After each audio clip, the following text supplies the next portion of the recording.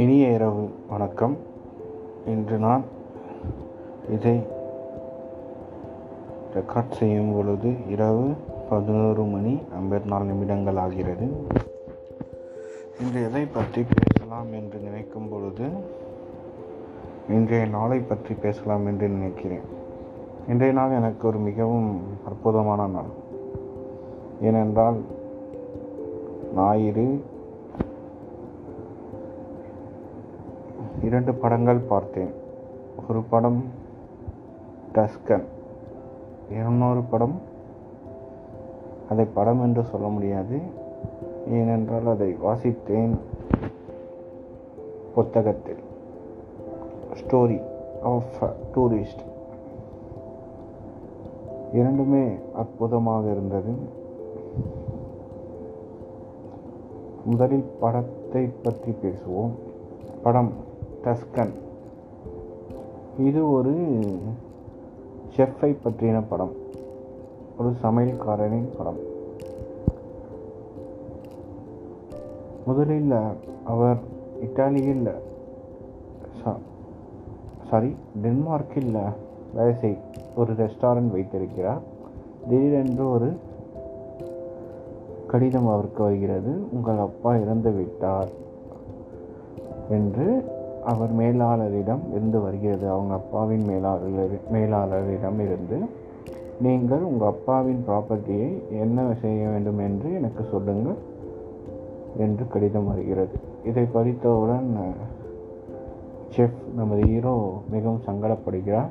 ஆனாலும் மனதுக்குள் ஒரு நிழல் இருக்கிறது. ஏனென்றால் அவர் அம்மாவை பிரிந்து விட்டார். அவர் அப்பா தனியாக ஒரு வாழ்க்கையை இத்தாலியில் நடத்தி வந்தார். அவர் அம்மாவும் மகனும் மட்டுமே டென்மார்க்கில் வாழ்ந்தனர். சரி, அங்கிருக்கும் இடத்தை விட்டுவிட்டு வர வேண்டும் என்று நமது ஹீரோ நினைக்கிறார். அவர் அங்கே செல்ல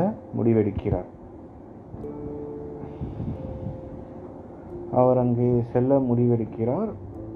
அவரும் பயணத்தை தொடர்கிறார். அங்கே போய் பார்க்கும்பொழுது அது ஒரு ரெஸ்டாரண்ட். அதை சுற்றி நிறைய மரம், செடி. அது ஒரு மலையில் இருக்கிற ரெஸ்டாரண்ட். அதனால் அதை சுற்றி தக்காளி, அங்கு ரெஸ்டாரண்ட்டுக்கு தேவையான எல்லா பொருளும் அந்த மலையில் இருக்கிறது. அந்த மலை சில பகுதி இவருக்கு சொந்தமான இடம். அவர் மேனேஜரை போய் சந்திக்கிறார். இதன் முதலில் விற்றுவிட வேண்டும் என்று சொல்கிறார். ஓகே, மேனேஜர் சொல்கிறார், நான் அதற்கு ரெடி பண்ணுகிறேன், பட் நான் எவ்வளோ சீக்கிரம் முடியுமோ அவ்வளோ சீக்கிரம் பண்ணுங்க என்றார். ஓகே, மேனேஜர் அவர் பெண்ணை அங்கே சந்திக்கிறார். அப்பெண் சொல்கிறார், இதுதான் அப்பெண் சிறு வயதில் ஹீரோவிடம் பழகியிருக்கிறார். அவர் ஹீரோவின் அப்பாவின் அரவணைப்பில் வளர்ந்தவள், அதே ரெஸ்டாரண்டில்.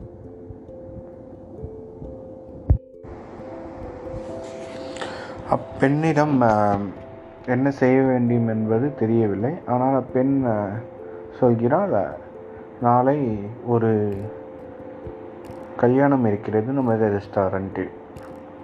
அவள் யார் மாப்பிள்ளை, யார் மணப்பெண் என்று சொல்லவில்லை.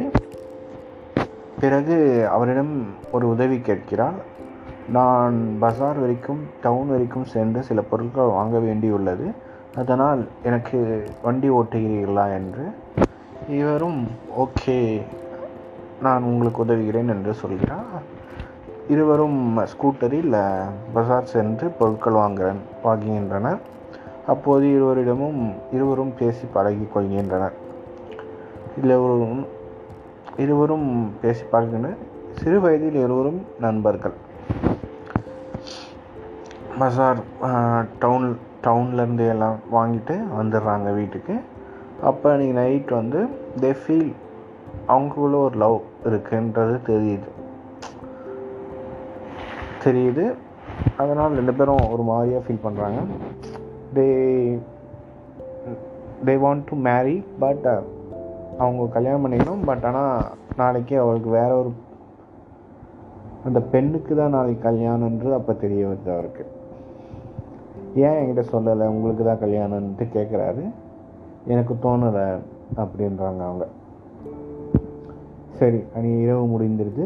நாளைக்கு காலைல கல்யாணம் இருக்குது, நான் தான் சமைக்க போகிறேன் இந்த கல்யாணத்துக்கு அப்படின்னு சொல்லிட்டு பெண்ணிடம் சொல்லிட்டு போயிடுறார்.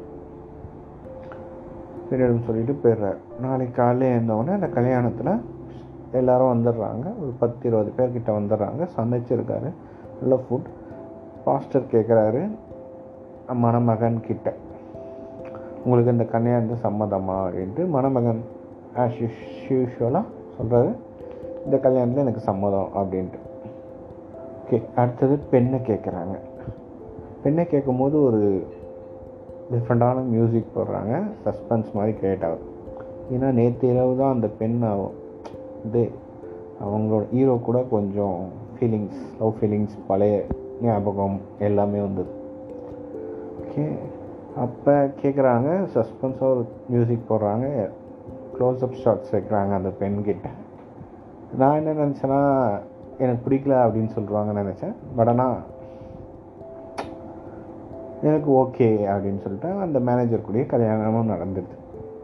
அப்போ நம்ம ஹீரோ ஃபுல்லாக கொஞ்சம் லைட்டாக ட்ரிங்க்ஸ் பண்ணிவிட்டு பேசுகிறார். இது என் அப்போட இடம், இங்கே வந்ததுக்கு எல்லாருக்கும் நன்றி, நான் சமைச்ச சாப்பாடை சாப்பிடுங்க, இது ஒரு பியூட்டிஃபுல்லான பிளேஸ், நீங்கள் எல்லாருமே என்ஜாய் பண்ணுங்கள் அப்படின்ற.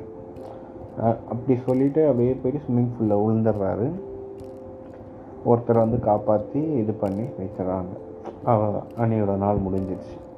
அடுத்த நாள் மேனேஜர் இந்த மாதிரி இடத்த விற்கிறதுக்கு ஆல்ரெடி ஆகிடுச்சு, ரேட்டும் பேசி இவர் ஊருக்கு கிளம்பிடுறாரு.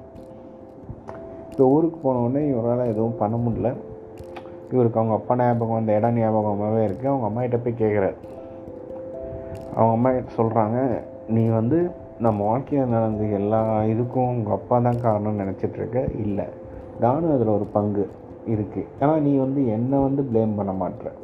உங்கள் அப்பாவை நானும் பிரிஞ்சதுக்கு காரணம் உங்கள் அப்பா மட்டும் கிடையாது, நானும் தான். என்னமே நீ என்ன ப்ளேம் பண்ண மாட்டேற, என்னையும் ப்ளேம் பண்ணு, உங்கள் அப்பா மட்டுமே இது பண்ணாது. அப்போ தான் அவருக்கு புரியுது, அவர் அப்பா அந்த ஊர்லேயே இருக்கணும், வாழணும் அப்படின்னு நினச்சி அந்த ஊர் மேலே இருக்க பற்றால தான் இட்டாலியில் அந்த மலையில் வாழ்ந்தார். எனக்கு புரியுது, அவங்க அப்பா கூட எப்படிலாம் இவன் இருந்தான்ட்டு யோசிப்பாக்குறான். அவங்க அப்பா சிறு வயதுலேயே அவனுக்கு சமையல் கற்றுக் கொடுத்தது, அந்த முட்டையை உடச்சி அந்த தண்ணியில் ஊற்றுனது, அந்த முட்டையை எப்படி கையில் எடுக்கிறது, அந்த மஞ்சள் கருவை மட்டும், அது எல்லாத்தையும் நினச்சி பார்க்கும்போது அவனோட அந்த பொண்ணோட சின்ன வயசில் எப்படி பழகினான், எல்லாமே விளையாட்டு எல்லாத்தையுமே நினச்சி பார்க்குறான். அவனுக்கு ஒரு மாதிரியாக இருக்குது. சரி, இப்படி விற்றுட்டு வந்துட்டோமே அப்படின்னு சொல்லிட்டு யோசிக்கிறான். அப்போ அவன்னா சரி நம்ம ஊருக்கு போயிட்டு என்ன பண்ணுறதுன்னு பார்க்கலாம் அப்படின்னு சொல்லிட்டு ஊருக்கு போகிறான். போய் அங்கே நிற்கிறான். நின்னவுடனே அந்த மேனேஜர் ஒரு குத்துறான் அவன் மூஞ்சிலேயே. அவனுக்கு ஒன்றுமே புரியல, என்னையே அடிக்கிறான் அப்படிங்கிறா. அந்த வீடை வாங்கின, அந்த ப்ராப்பர்ட்டியை வாங்கின ஆள் கிட்ட வந்துடுறான். ஏன் அடிக்காதீங்க தடுத்து விடுறான். அப்புறமா தான் மேனேஜர் சொல்கிறாரு, உன்னால தான் என் ஒய்ஃப் என்னை விட்டு போயிட்டாங்க, ஒரே நாளில் கல்யாணம் அடுத்த நாளே, நீ ஏன் ஃபஸ்ட்டு என்கிட்ட சொல்ல இந்த மாதிரி உங்களுக்கு ரிலேஷன்ஷிப் இருக்குது அப்படின்னு சொல்லிட்டு. அப்போ தான் புரியுது அந்த பொண்ணு போயிடுச்சுன்ட்டு. அந்த பொண்ணு போயிடுச்சுன்னு சொல்லிட்டு இவனுக்கு ஒரு மனசுக்குள்ள ஒரு சந்தோஷம் வருது. அப்புறமா அந்த ப்ராப்பர்ட்டி வாங்கின பேர்கிட்ட நான் 1 million எக்ஸ்ட்ராவே தரேன், எனக்கு ரிட்டர்ன் கொடுத்துருங்க அந்த ப்ராப்பர்ட்டியை அப்படின்னு சொல்கிறான். அவரும் ஓகே, உன்னோட குடும்ப சொத்துன்றதுனால நான் இதுக்கு ஒத்துக்கிறேன் அப்படின்னு சொல்கிறான். ஓகே, லாஸ்ட்டாக அந்த ப்ராப்பர்ட்டி இவன் வந்தது. இவன் அந்த ரெஸ்டாரண்ட்டை ரினோவேட் பண்ணுறான். Different types of foods, rooms எல்லாமே ரெடி பண்ணி பர்ஃபெக்ட் ரெஸ்டாரண்ட்டாக மாற்றான். ஆனால் அந்த பொண்ணு வரல. எல்லோரும் வெயிட் பண்ணி, நான் நினச்சேன் அந்த பொண்ணு சீக்கிரமாக வந்துடும் அப்படின்னு நினச்சேன். பட் ஆனால் அந்த பொண்ணு லாஸ்ட் ஒரு 5 minutes ஊர்லேருந்து வருது. பார்க்குது இவனை. கேட்குறான் அந்த பொண்ணுக்கிட்டே, நீங்கள் இங்கே தங்குவீங்களா அப்படின்ட்டு கேட்குறேன். இங்கே ரூம்ஸ் இருந்தால் நான் தங்குவேன் அப்படின்னு சொல்லுது அந்த பொண்ணு. ஒரு ரூம் தான் நேற்று தான் நாங்கள் இது பண்ணோம், ரெடி பண்ணோம், இப்போ நல்லா தான் இருக்குது, நீங்கள் தங்கலாம் அப்படின்ட்டு அப்படியே பேசிகிட்டு இருக்காங்க. லாஸ்ட்டில் அந்த பொண்ணுக்கிட்ட கேட்குறேன், என்ன கல்யாணம் பண்ணிக்கிறியா நீ அப்படின்ட்டு. அந்த பொண்ணு கொஞ்ச நேரம் சைலண்ட்டாக இருந்துட்டு எஸ் அப்படின்னு. லாஸ்ட்டாக 2 பேரும் கல்யாணம் பண்ணிக்கிறாங்க. 2 பேரும் வந்து அந்த ரெஸ்டாரண்ட்டை சேர்ந்து நடத்துகிறாங்க. இந்த படத்தில் இதில் என்ன கற்றுக்க வேண்டியது இருக்குன்னா, யாரையும் நம்ம லைஃப்க்கு இப்படி ஆகிடுச்சு சொல்லிட்டு யாரையும் நம்ம ப்ளேம் பண்ணுறது தப்பு. ப்ளேம் பண்ணாலும் அவங்களோட இடத்துலேருந்து யோசித்து பார்த்தீங்கன்னா சில நியாயங்கள் இருக்கும். குருட்டுத்தனம் மற்றவங்கள தப்பாக நினைக்கிறது நல்லதில்லை. லைஃப்பில் என்ன தேவை, இவனோட தேவை ஃபஸ்ட்டு என்னவா இருந்தது, ஒரு பெரிய ரெஸ்டாரண்ட் வைக்கணும் அந்த மாதிரி இருந்தது. பட் ஆனால் லாஸ்ட்டில் அவங்க அப்பா சூஸ் பண்ணதே சூஸ் பண்ணிட்டான், அந்த ஊர்லேயே ரெஸ்டாரண்ட் அதே மாதிரி அவன் வைக்க போகுது. தான் மனுஷனோட life needs everything is very vicious. Thank you for listening. Good night.